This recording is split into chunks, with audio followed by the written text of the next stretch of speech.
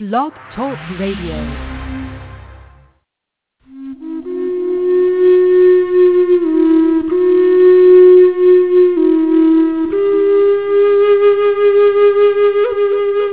Welcome to the Spirit Seeker Hour. Spirit Seeker Hour is your chance to delve into the world of your inner spirit. The Spirit Seeker Hour is brought to you by Spirit Seeker Magazine. Go to www.spiritseeker.com to find out more. And now, here's Cynde Meyer.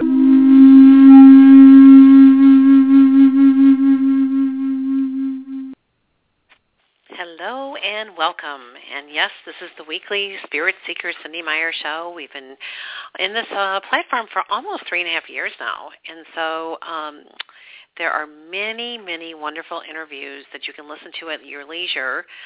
They're all archived and stored, and it's just very easy. They're all podcasts, so you just can download them to your whatever. We have so many different choices these days.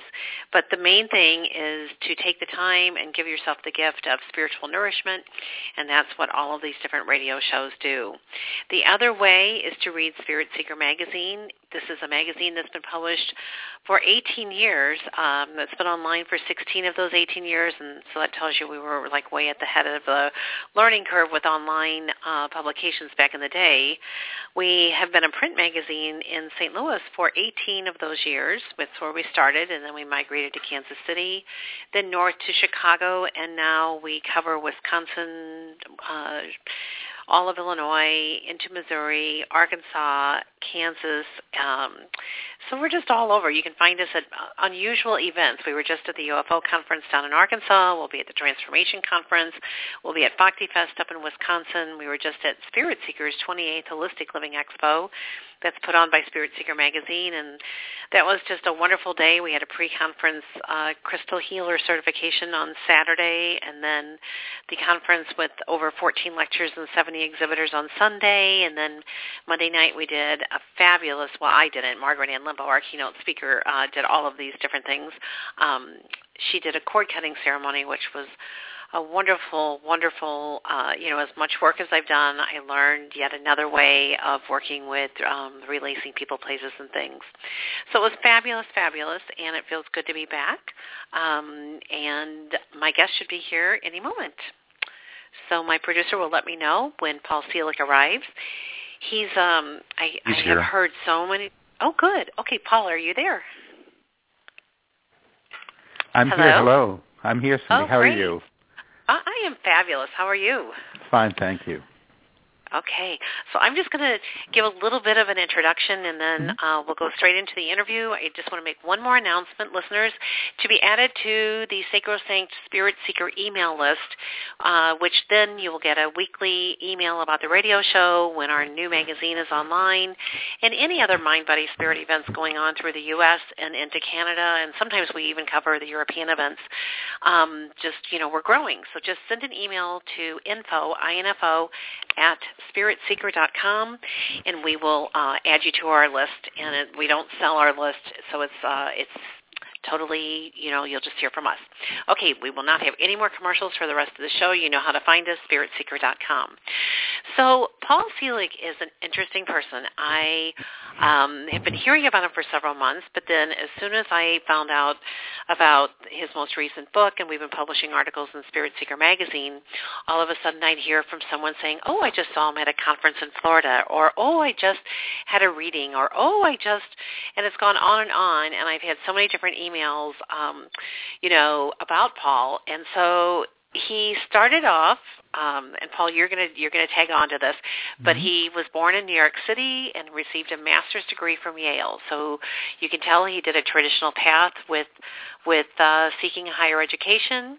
Then in 1987, he had a spiritual experience that led him to be aware of his clairvoyant skills. As a way to gain a context for what he was beginning to experience, he studied a form of energy healing, working at Marianne Williamson's Manhattan Center for Living and in private practice. In the process, he began to hear the clairaudient part of his gifts, and much of his work is now working as a clairaudient, clairvoyant, channel, and empath. What a combination. And in addition, you're you teach, Paul, you're on the faculty of NYU, and you direct the MFA, Masters in wait a minute, what is the MFA?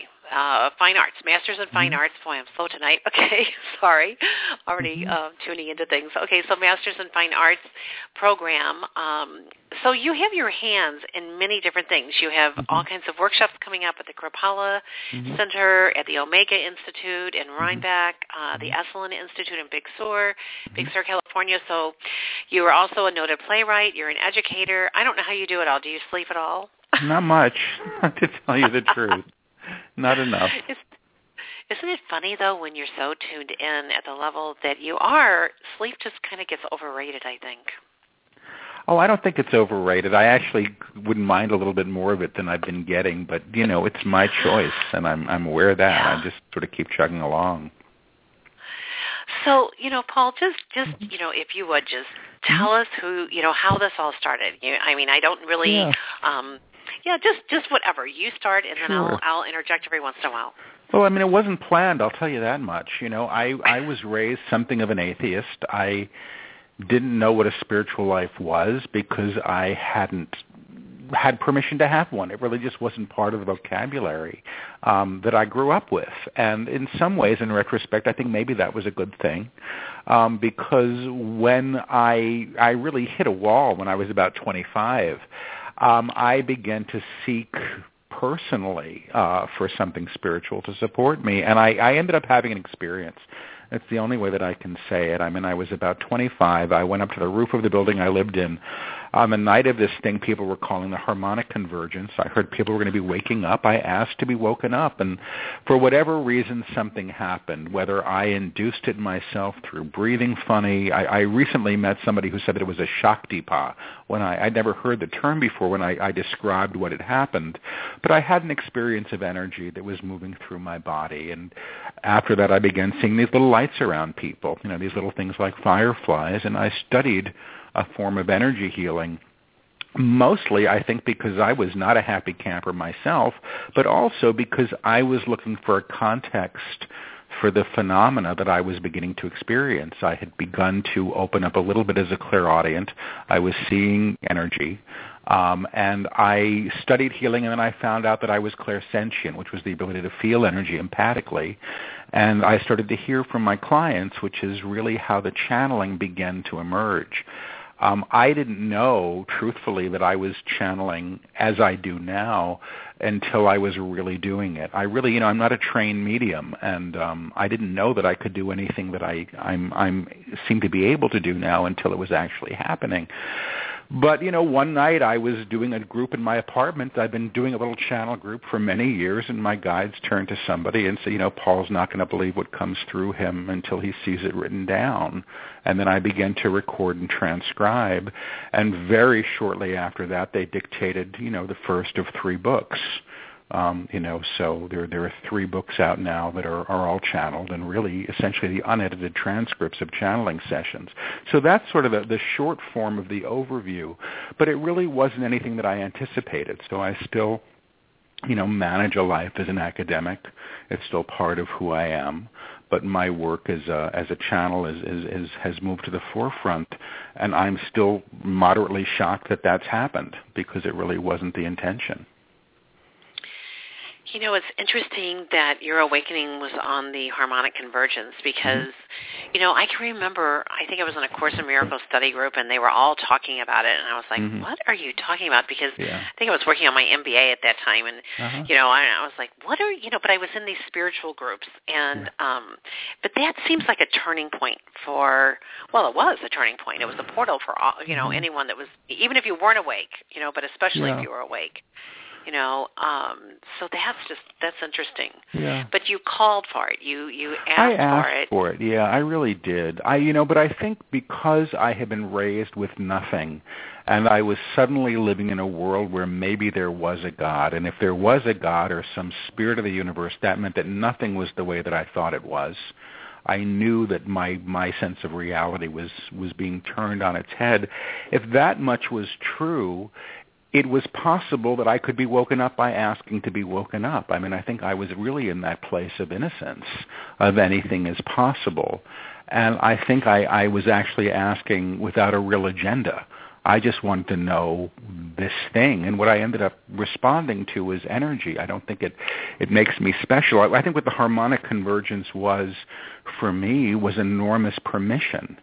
You know, people said something can happen, and I went, okay, maybe it can happen.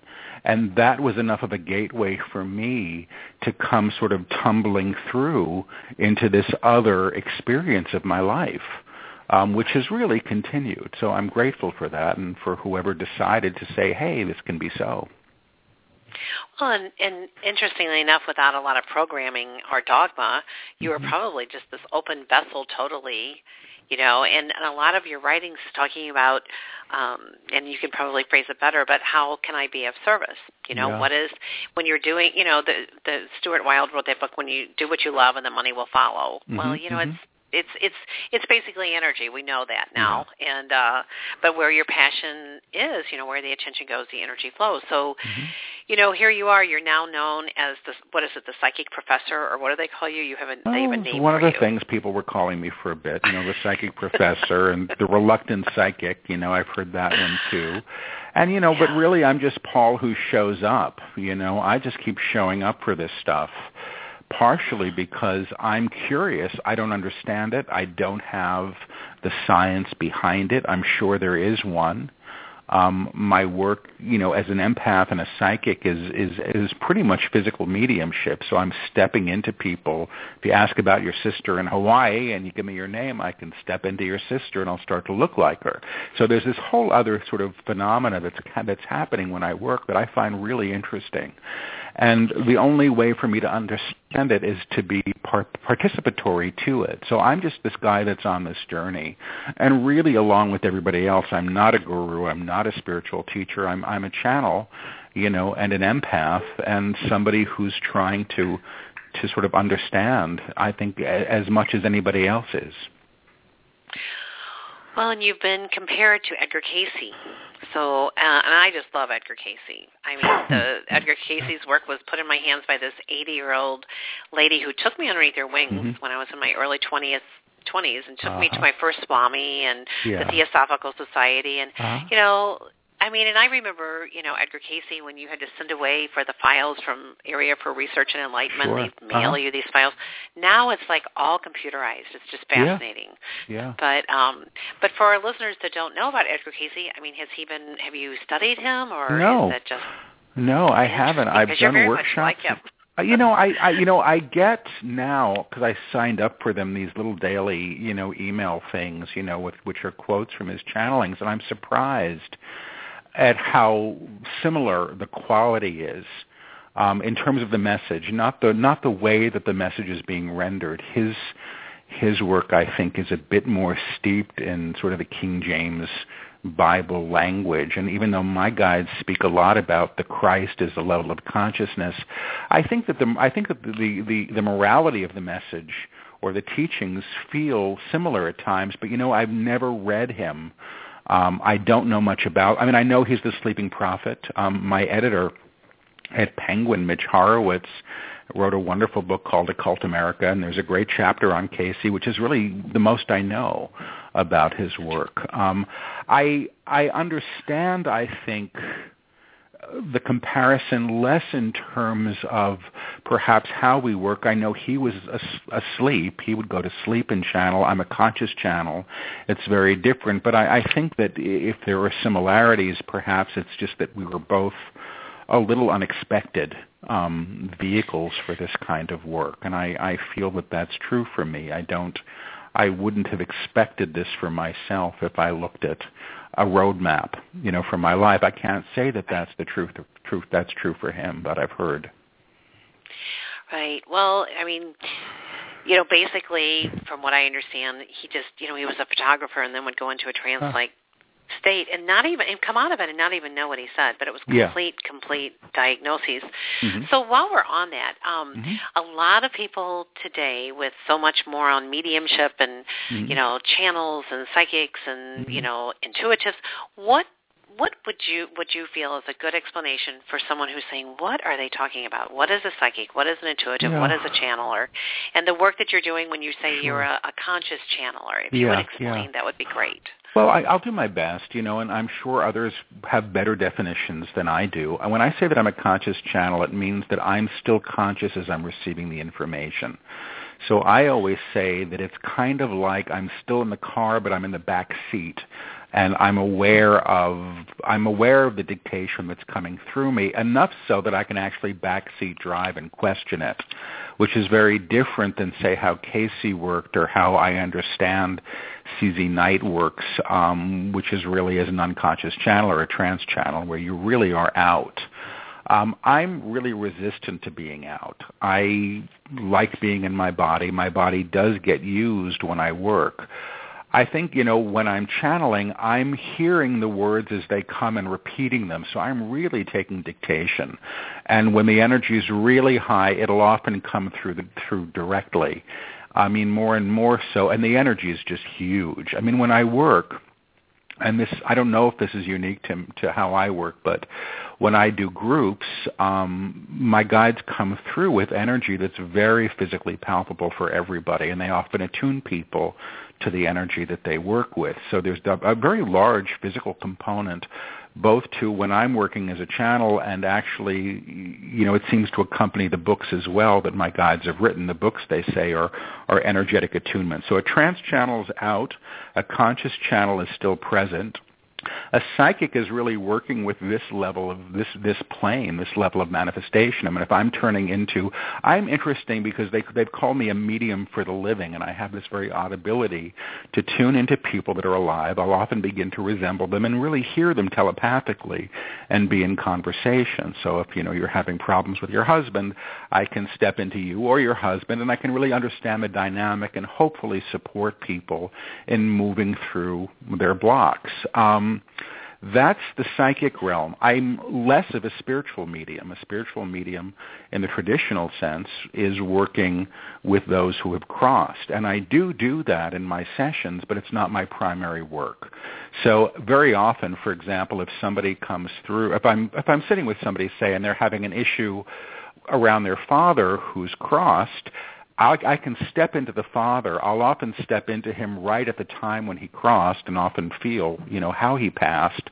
But I'll then move into the dynamic when they were alive in order to understand that. And I'm assuming if he wants to come through, I'll be able to hear him if there's a message. But I'm not doing that kind of, I think, what they call evidential mediumship. I admire it enormously. And whenever it happens through me, I'm surprised, because I don't think of that as my primary ability, but it happens with some regularity. So that's psychic work and spiritual work. Channeled work really, I think, in a lot of ways is about bringing through teaching.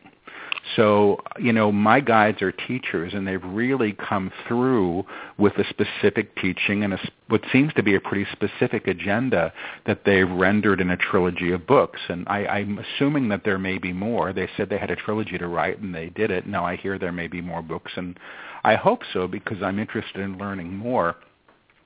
But, different guides seem to be doing different things. I'm not, for example, I'm a physical empath, and I can often feel in my body what's going on with somebody else, but I don't consider myself a medical intuitive because I don't have that vocabulary to work with. And when I say that I'm a physical empath, it's interesting. I mean, I'm the only guy that I know who's ever had a hot flash, and I had it when I was reading for a woman who was having one. I didn't know what was going on, except, I started to burn from the inside out, and so I've had these very interesting experiences physically that are about being somebody else or stepping into somebody else. But I'm not necessarily going to tell somebody, where they're deficient in their diet. My guides might, and they have on occasion come through with that information. But it's not, again, my primary work. My primary work really does seem to be to help people sort of move through the blocks that they're presenting themselves with for whatever reasons that are maybe obstructing their growth, and to support people really in lifting their frequency or their vibration to a higher level where they can encounter themselves in a whole new way and consequently, manifest a life or a world that's really in recognition of their own true worth, or as my guides would say, their own divine worth. So that's a bit of an overview. Mm-hmm. Yeah, I just love the name of your book. The recent one, the book, the book of knowing your worth. And when you write, it's just fabulous. And I'm going to read a testimonial, listeners. This is what Suzanne Richmond, Director of Health, Arts, and Sciences, wrote. And I think I read all the different testimonials, but this one especially I like. And she says Paul combines energy work with a unique ability to tune into his client's life path and relationships. I have never found anyone who works with such precise skill and compassion regarding both energetic clearing and rock-solid psychic counseling. I constantly refer others to work with Paul and regularly invite him to facilitate healing circles with groups of friends and colleagues. His energy sessions are intensely palpable and radically transformative, providing immediate restoration for psyche and soma, so the mind and the body. Mm-hmm. And I thought that was probably the best description. You come from so many different angles with your gifts, and it's just an honor, to have you on the show because, you're doing really good work. Well, thank you so much. I appreciate that. To tell you the truth, I don't know what I'm doing. I continue to show up. I just came back. I was just doing a group in Santa Fe.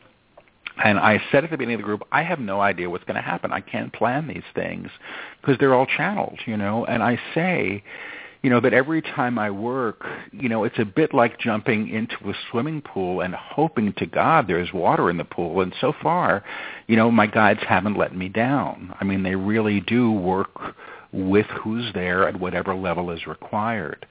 I like doing the psychic work with people because I like the physical transformation that I go through. I like being told, oh, my God, you look just like my husband. Oh, yeah, that's my kid, when I step into the energy field, and I take on the resemblance because it really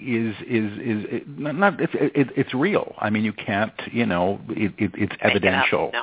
Yeah, and I love that because it supports my ability to trust all the other stuff that's coming through me. My guides are really teaching about the evolution of consciousness, and they're really saying that mankind is at a juncture where we have the opportunity to claim our divine selves and realize them.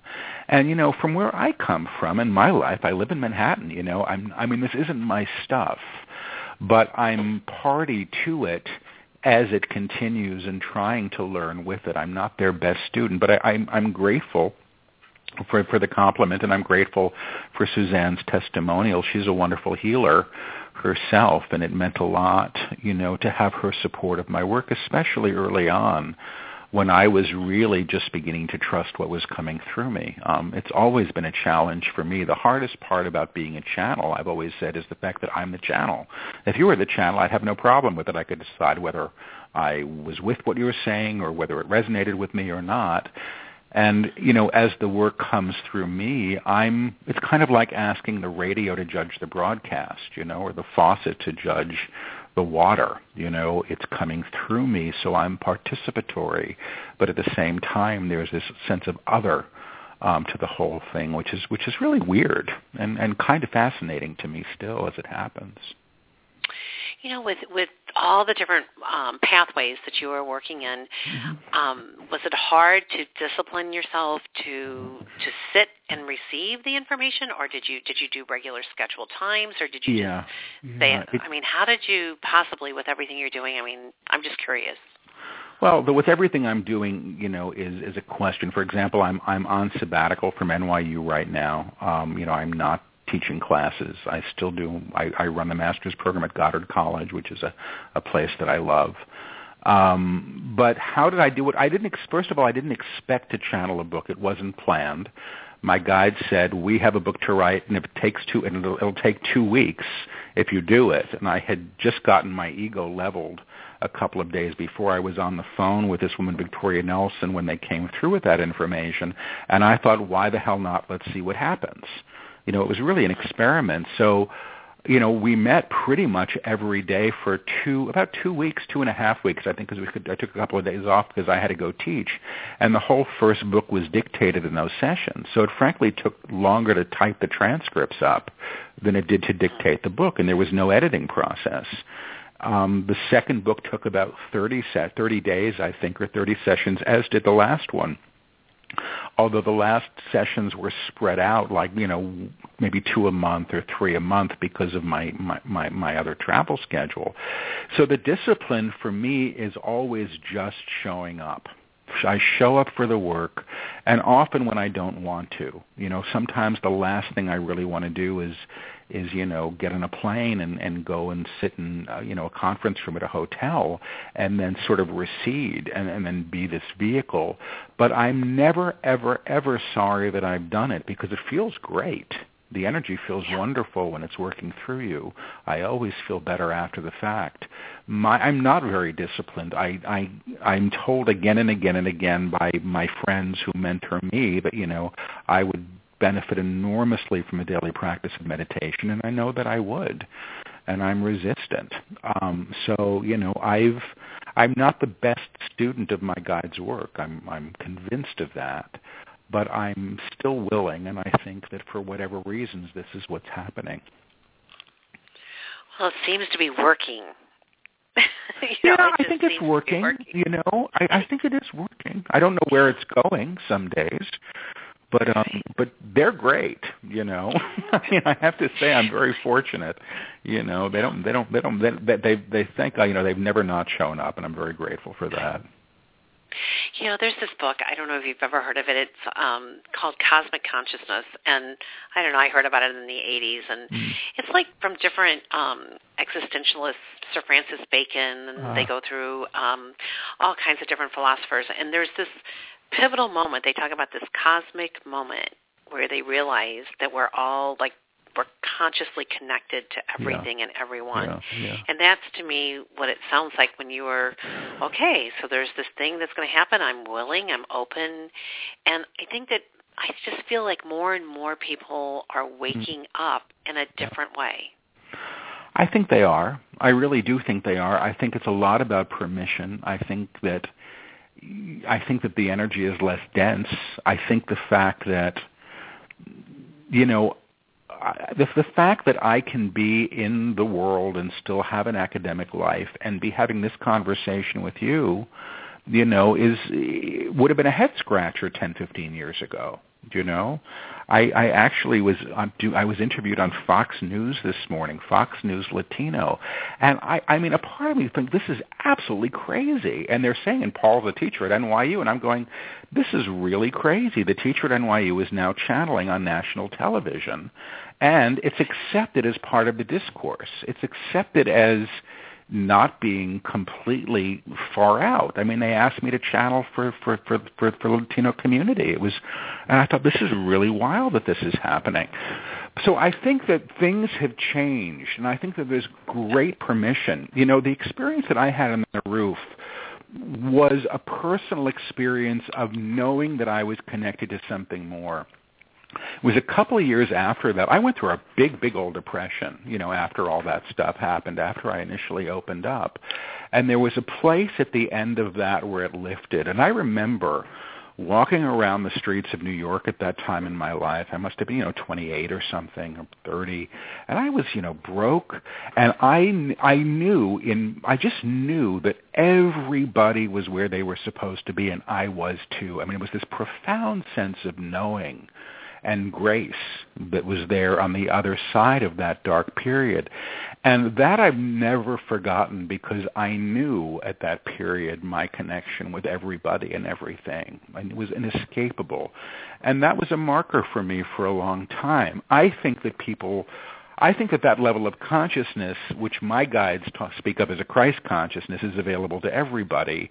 And it is about awareness and perception. And what they say, and they talk about in the new book, is, we've been taught that we're not worthy of our own divinity. and if we're not worthy of it, how can anybody else be? You don't kill what you know is precious. You don't kill what you love. You don't war with somebody who you have given value to. And they're really stepping it up. So, the books work on the reader, which I think is kind of fascinating. The books work on the reader to support them in lifting their own consciousness to a new level of awareness where these things can be so. So I think it's available to everybody now, not just, God forbid, not just for the books that are coming through me. I just think it's there if people want it. Right. And I think that's a wonderful thing.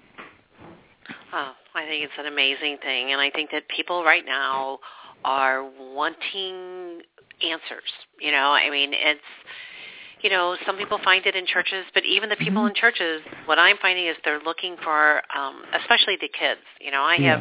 I have children from 28 down to 16, and then I raise 4 stepchildren. And what I can tell you is these younger kids that have grown up with knowledge at their fingertips and, their Twitter lists with their friends, their hearts are open, they're connected, they feel like if something happens to one of them, they know because they're so incredibly connected. It's different.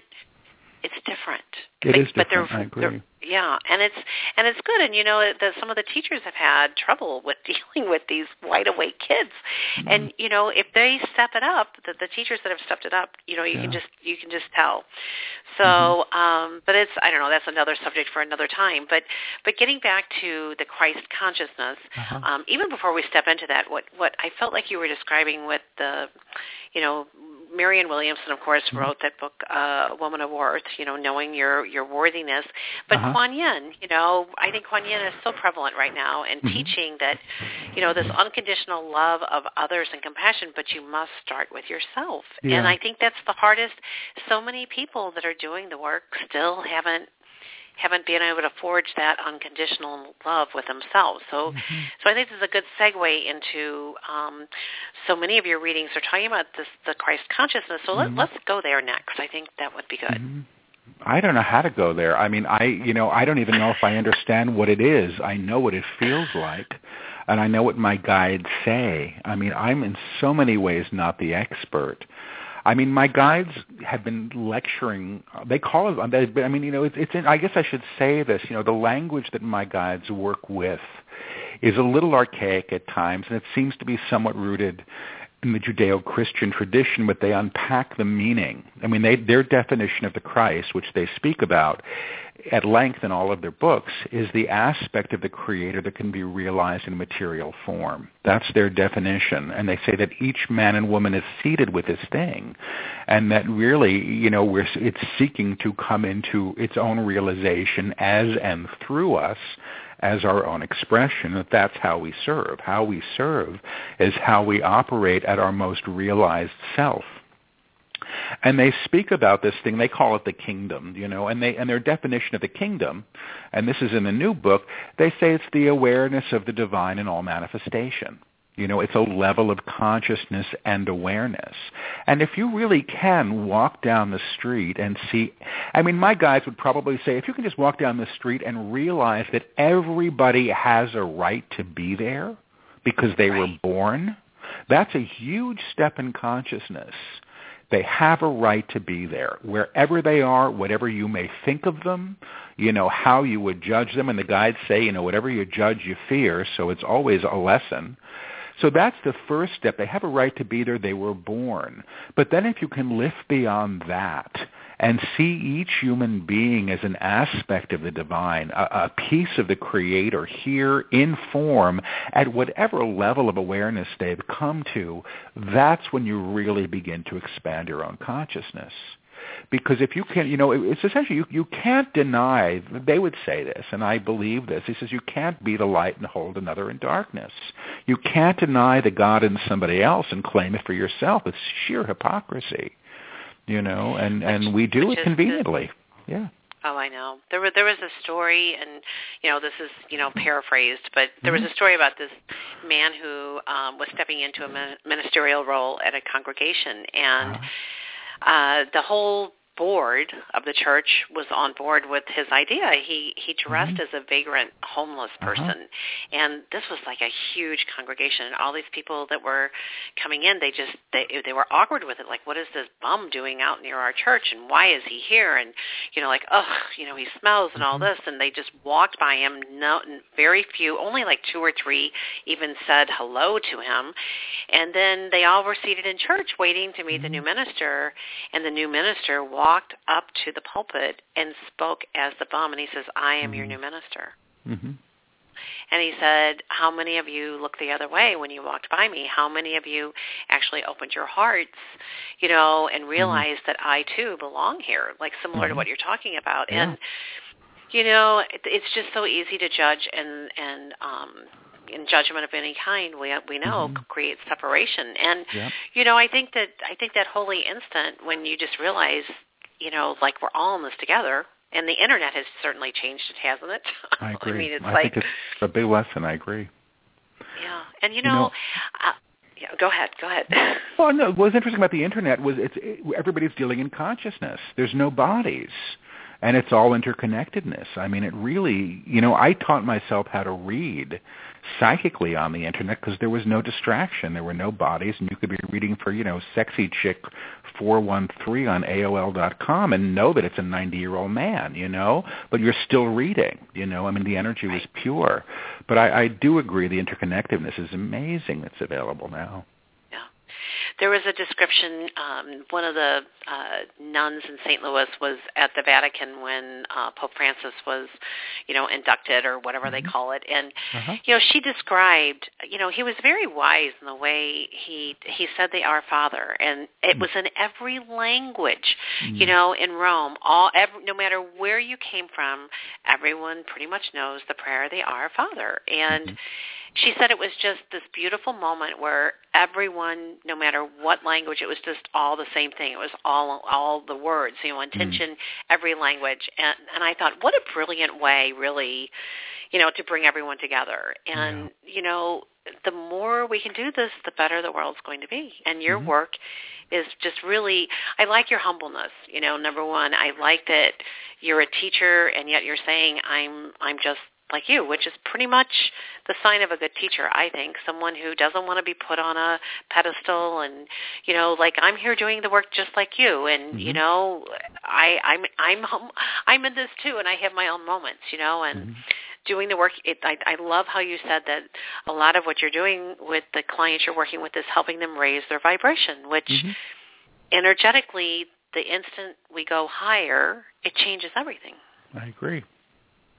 Yeah, I agree. And we're accountable to our creations, and we're responsible to our own energy fields, in terms of how we want to be operating. And I think that we don't know that we have that ability, I mean, occasionally when my guides are teaching, they sort of, gesture as if they're turning a radio dial, and they have everybody do it. And they say, you're all radios. You really do choose your broadcast, and your broadcast is your consciousness. There's much more choice to this than we really know. And they say, we're free. Freedom is choice. As long as we have a choice, we're free. And we actually always have the choice to choose a new thought, and our thought really is part of what really, I think, manifests as our frequency. So, Paul, so many people are talking about ascension and wanting this to be the last lifetime, and, wanting to be an ascended master working on the other side. And, so what are your guides? What do they say about the ascension and what this means? Well, I mean, whenever anybody in a group says, I want this to be my last lifetime, they say, well, then you have to come back. I mean, essentially, that's the indicator. If you, that's pretty much means you're not done here yet. It's not about not being in the body. It's about doing this work in the body. We've been gifted with bodies. We're on this plane. This is where we're operating through. I mean, we're multidimensional beings. I accept that much. There's no other way that I could be tuning into somebody in Africa and feeling what they feel like, because that's not about being moored to the physical self. But this idea, and I got to tell you, when I was first opening up spiritually, I was doing it out of sheer necessity. I was absolutely in pain. It was really, What's that old Leonard Cohen song, Suzanne? It says like Jesus was a sailor when he walked upon the water, and when he knew for certain only drowning men could see him, he said, all men will be sailors, until the sea shall free them. And I'm not a Christian, but I totally get that line. I didn't go here because it was feeling so great, but I didn't stay for that reason. I stayed because I had an experience that there was more to reality than I had ever been led to believe. And I think that the idea of wanting to get out is something I really understand. I used to be a 4-pack of cigarette a day guy, anything to sort of numb the body or hold the frequency down or escape. I've probably done at one point in my life. But I do think it's about being here now. Ascension, I get, is my guides talk about this incarnation. The new book is about, they call it a teaching of incarnation. It's about being your divine self in the present, not in some other realm. It really is about lifting your consciousness to a level where your physical reality begins to transform in relation to your vibration. That's the big teaching. That's it right there. Yeah. That's it. Right there. Yeah. And if you can get that, I can remember studying with different teachers from India, and I've been on this path for a while, but I can remember them saying, oh, yeah, it's great. You can do all the work, you can do your meditation, you can do all of that. Now go back out in the real world and see how you do. Yeah. And it's like the minute you get that, okay, every moment is a calling in on some level, and it's there, and the resistance, is what keeps us stuck. And it's like the minute you just surrender and say, okay, I'm going to play and see what life brings. I'm just going to be in the moment. Ram Dass, be here now. And then, the last book that he channeled, be love now. And, he was just way ahead of many of us with the power of now, Eckhart Tolle. It comes from every language, every direction. But really, this moment is so it. I get the same thing. My guides say that we're at a time of reckoning, and they say what a reckoning is a time of facing. It's nothing terrifying, but it is a facing, and they say, we're having to face all of our creations. And they say that everything that we've created in fear, frankly, has to be recreated in a higher way, because we can't keep operating at that level of frequency. And we're taught to, we're inducted into this sort of fear-based way of being in relationship to everybody else and being in relation to the rest of the world. And that's not getting us anywhere. That's all a teaching of separation. And I don't know the value of it. I understand, the need for a personality, and it's nice, if I take my shoes off, that I put mine on at the end of the day and not yours, because I know which are mine. But I don't know if beyond that, all of that stuff is that helpful anymore. And when they speak about reckoning, they're talking about an opportunity to transform as a result of what we see. And I do think that this is happening now. I think it's positive. It's funny. I went through the cancer experience almost 8 years ago, and I remember my teacher from India was visiting St. Louis, and this was back in 2008, so I was 2 years out from the experience at the time. And I told him, I said, I really think I'm getting this whole deal. I said, I'm attracting all these clients that have cancer, and I'm doing energy work and, healing work. And he shook his head, and he said, no.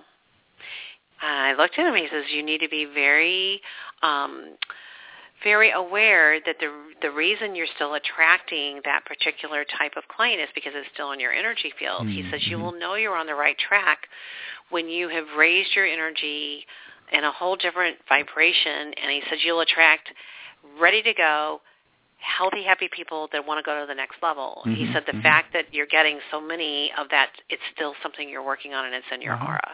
Makes sense. And I remember thinking, oh my gosh, I had it totally backwards, and now I get it, And I remember one year I made this decision. I just talked to the universe, God, whatever, and I said, okay, I only want to hang out with people who are my vibration or higher, so that I can go higher and higher and do more of this work, this play. And it was amazing. it was like a centrifuge, like how it spins the blood and things get spun off, and then you're left with, the part that you need for the test. And it was like people were just amazingly quickly spun off, and other ones spun in. And it was, I mean, I don't, it's really, isn't life grand? I mean, when you just, are willing to serve. It can be, I mean, I'm sitting here worrying about, the report that I didn't do for one of my academic jobs that I should have done yesterday when I was, on the plane back from Santa Fe with no Wi-Fi, I mean, when I'm not stuck in my sort of pettiness and my worry about what I think things should be or my concerns about outcomes, it is pretty amazing. I mean, it really is amazing. I was complaining in this group in Santa Fe, what happens if I don't go back to this teaching job that I've been on break from, and and the guide said, and they usually only address me very directly when I'm doing a group because I really can't shut up, I mean, the deal is there are people there and I can't edit, if it's coming out of my mouth.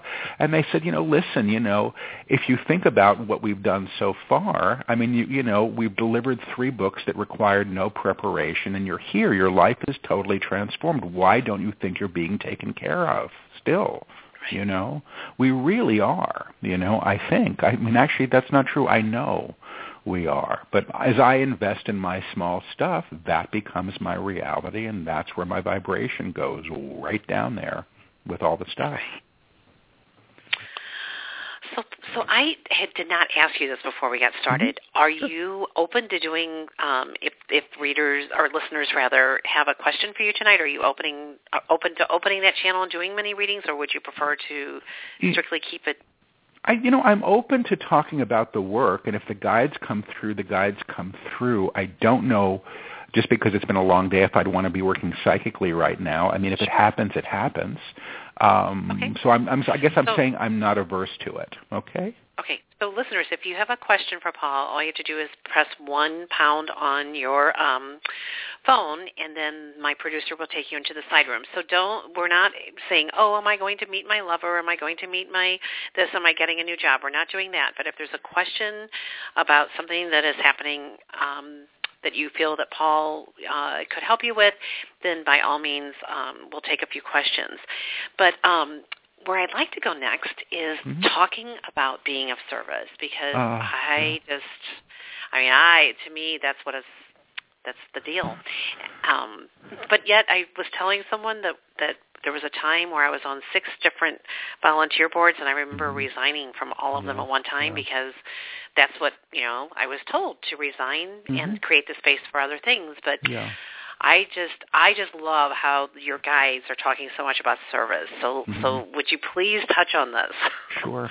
And in the new book, the Book of Knowing and Worth, they say, I know who I am, I know what I am, I know how I serve. And they say that it's a claim of incarnation, and that it'll actually call your frequency into present time, which they say is the only time you can know anything. You can't know tomorrow. You didn't know yesterday. You can only know now. So when you're operating in the present, you can be expressed at that level. They say how we serve is how we're expressed in the highest way available to us. And the mistakes that some of us make is that we think it's supposed to look like something that we've been told. Like I'm supposed to go be a nurse because that's being of service. So how anybody serves is really how they're being their best selves in their highest expression. And they do talk about expression. Now, when my guides talk about expression, they're really, I know who I am is almost a reframing of identity. I know who I am not as Paul the personality, but the divine self. So when you claim, I know who I am, you're self-identifying with the divine essence or the divine being that you truly are. What you are is here and now in this incarnation and this expression, and how you serve is how you're expressed at this level of identification. So it's when your higher self is really expressing and operating as you can't help but be in service. It's going to happen organically. And not only that, the opportunities to serve will be brought to us. So we don't have to go looking for the darn careers. Everybody thinks, should I be doing this? Should I be doing that? That's the monkey mind, I think. I think when we're operating, what the guides would say, the divine as you knows a whole lot more than the smaller self, and really will call those opportunities to you, but you have to be aligned to it. I studied with a couple of teachers many years ago. They were at, I host a holistic conference. I've been doing it since 1996, and we just had our 28th one like 10 days ago. Yeah, and it was just, But I remember four statements.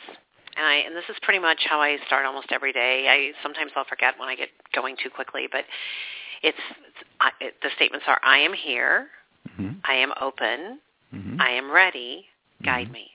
Oh, wonderful. And it's like, it just, I know, I mean, I'm so grateful, for their teachings. Just for those four statements, it was like, mm-hmm. it was, worth everything that I went through, with, everything. And it's like, it's just changed my life. Just, I'm here, I'm open, and I'm ready, guide me. And it's like, then it's like, I wonder who's going to be on the phone. Oh, I wonder who's going to be, the emails. And there's a sense of wonder, that comes with it. Okay, I'm here.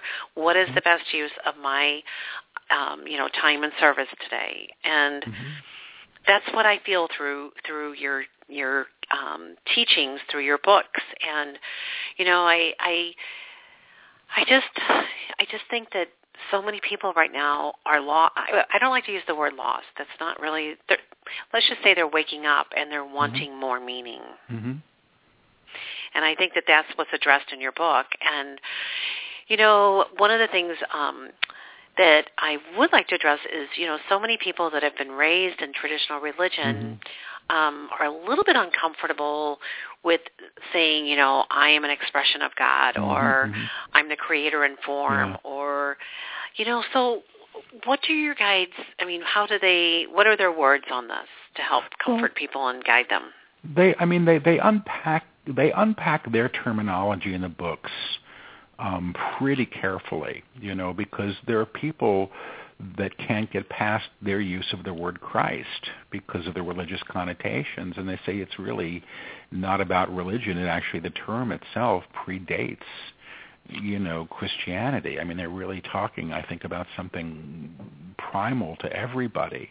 But I think the disenfranchisement with organized religion, I'm a gay man, it wasn't available to me in most ways, it wasn't, I remember being taken by a friend to a fundamentalist church in the South, and I had to get out of there. I said, I'm going to get, I felt like I wasn't safe, and perhaps I wasn't, at that time in history.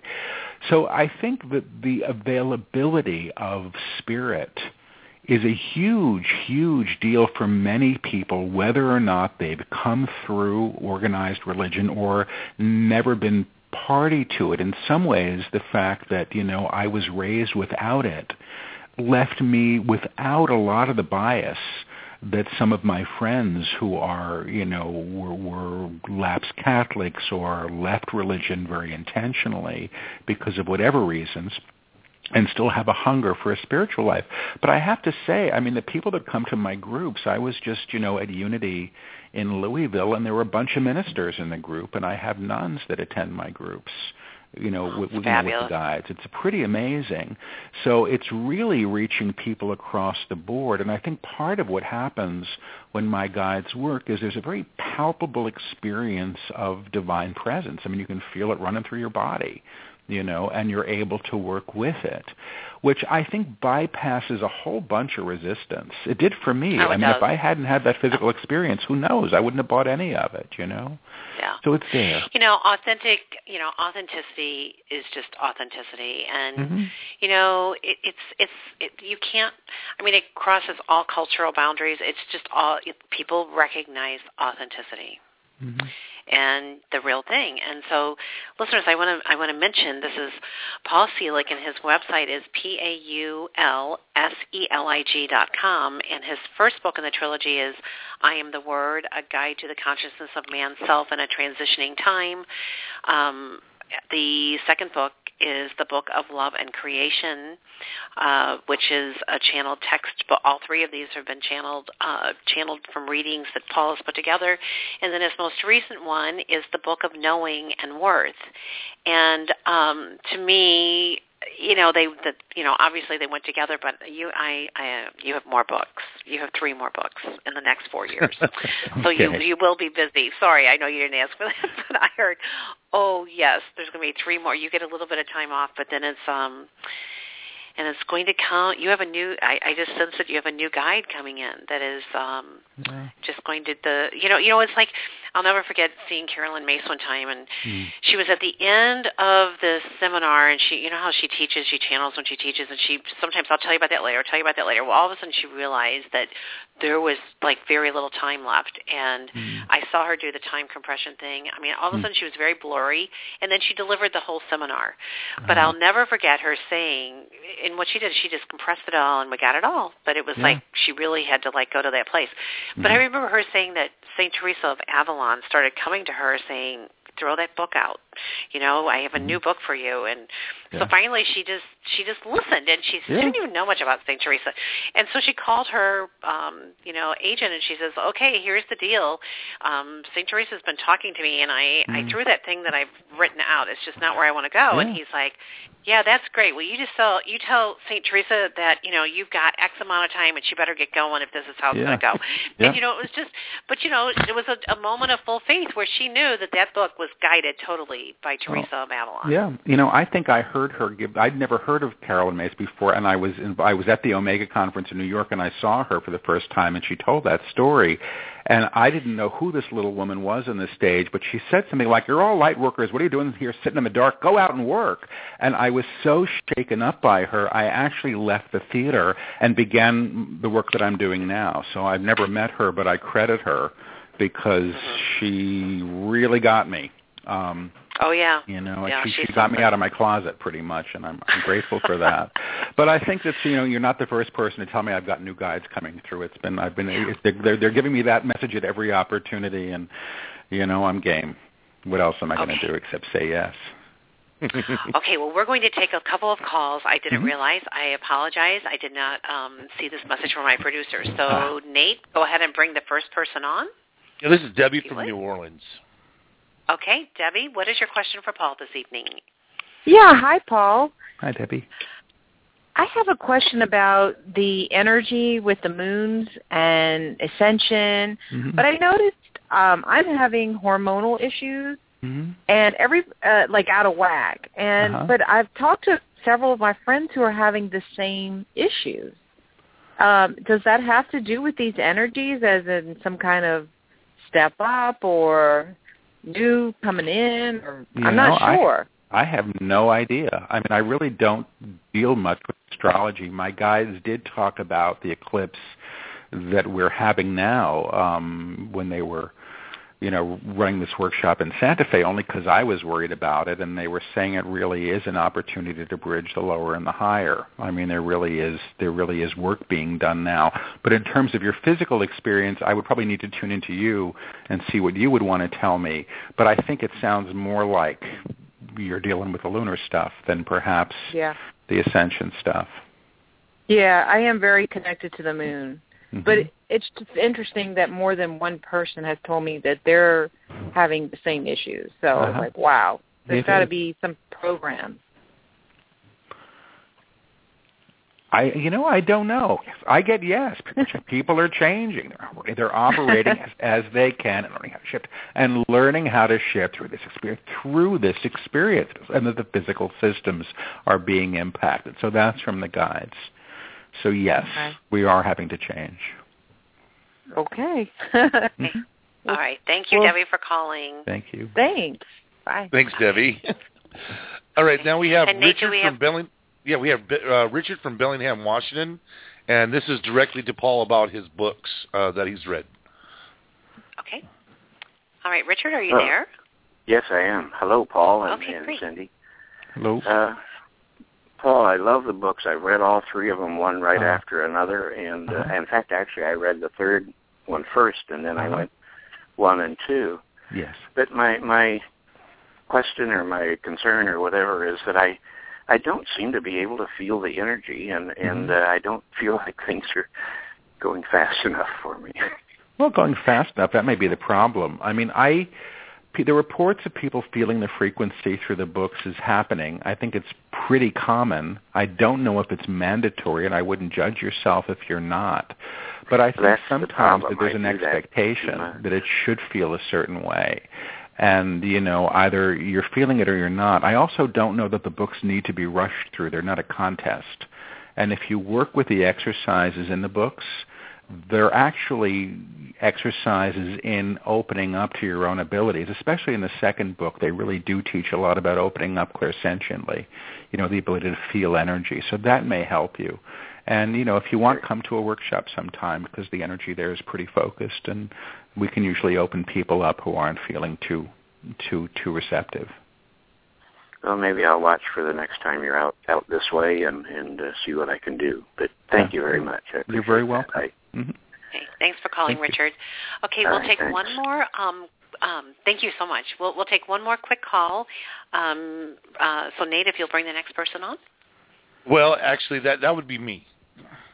Oh, okay. All right. I had a Mr. question. Producer, what is your question? Okay. Well, I've been feeling a lot of energies that have been multiplying basically about the work that I do with Cynde and other intuitives that I have, and I come from a long line of people that have gifts, but I haven't ever been able to really pinpoint where my gifts come into play, and because sometimes I get visions, sometimes I get I have thoughts. Sometimes I hear things that, there's nobody there, and I'm looking around, and I don't know how to solidify which direction should I put my energies into in order to maybe solidify my abilities a little bit better so that I can understand what's going on. Well, what I hear in response to that is, where are you being called? So essentially, I think your gifts will call you forward, and they'll be used. I mean, my first ability really was clairsentience and was the ability to feel energy. I would hear things on occasion for clients, but I really never thought I'd be channeling. And clairvoyance, the ability to I could see lights around people, but the ability to sort of close my eyes and get visual information for clients came later. And so, I think the different aspects of the self continue to develop as they get worked with. But some of this, I also have to say, there's a level of skill involved, and skill comes through the repetition of doing the work. I mean, my guides now have a vocabulary of physical gestures that I work with. So when I do certain things with my hands, I know what they mean, and that only comes, or different things in my body always feel the same way, when I'm tuning into other people. So this is how you develop, and I would say, where are you being called? Where is the energy pulling you? And if you follow that, then you'll develop. You'll develop it more than likely. The other things will lift with you. Yeah, that makes perfect sense, because I'm feeling a lot more energy when I'm doing my meditation work, and I'm doing my breathing work that I've been following now. Thanks to Cynde, she's kind of got me hooked on all this stuff. So she's a great guide, and I just read a lot of the stuff that she puts out in her magazine and stuff, and all the articles that people put out, and I just try to interpret what that is compared to what I'm actually doing with everything. So I totally understand what you're saying, and I will do that. I will try to focus in and let them kind of take me instead of worry about which direction to go. Just go with it. I am here. I am open. I am ready. Guide me. But especially, I think Paul gave me valuable insight into what are you attracting into your sphere, and that's the knowingness that, Paul talks about in his book. So, and thanks, Nate, for your kind words. Well, you're awesome. We're all in this together, aren't we? It's like, so, oh my gosh, Paul, you've just been marvelous, and I just thank you so much. And I looked forward so much to this interview, so I just really, want to mention listeners again. Paul's all over. I looked at your schedule and I went, oh my goodness. So Paul Selig, PaulSelig, in the April issue of Spirit Seeker, which is online. There's a wonderful article, The Demonstration of Love. We also had an article in the February issue as well. So there's a lot of information on his website. There's just, a lot of good works, and you can sign up, and he'll let you know where he's going. And if you want to be on Spirit Seeker's list, info@spiritseeker.com, and just ask to be added, and we will most certainly let you know about things. So, Paul, in closing, any other message you want to deliver or any closing words you would like to share with us? Well, I mean, I think I hear let them know that they're safe to be who they are. You're safe to be expressed as and where you are at this level of consciousness. That's all we can really do, and that's the only place we can begin to develop from. So that's what I'm hearing. And I want to say thank you so much for having me on the show. Oh, my gosh, always. And if there's anything else Spirit Seeker can do, just let us know. Oh. We are a voice. And just, when Jill Mangino first talked about you, she said, his stuff's better than the Course in Miracles. I'm like, what? All she had to do is like that one sentence. And I went, what? And I said, okay, I'm intrigued. And, we get so many different, like Nate said, it's hard to be able to put everything in the magazine. I wish we could just do it all, but we do as much as we can. And 18 years of publishing every month is a devotion. So, oh boy, yeah. But I knew when I saw your information coming through, I was like, oh yeah, this guy's good. And then it was so funny. One of the mediums from St. Louis is like, oh, I just saw him I think it was in Florida, and she said he's fabulous. And everywhere I went, all of a sudden, because you were in the magazine, and of course on my mind, you know how it works. Everybody's like, yeah, Paul Selig, yeah. Wow. So from my heart to yours, and just thank you so much for your genuine sincerity and presence. It's I feel great after having spent this time with you. So I know our listeners will as well, and we'll replay it, and people replay these interviews. So thank you so much, and may your life continue. You're helping many people. Thank you so much. Thanks. Okay. All right. Good night, everyone. We'll be back next week. Thanks, Paul. Bye. Good night.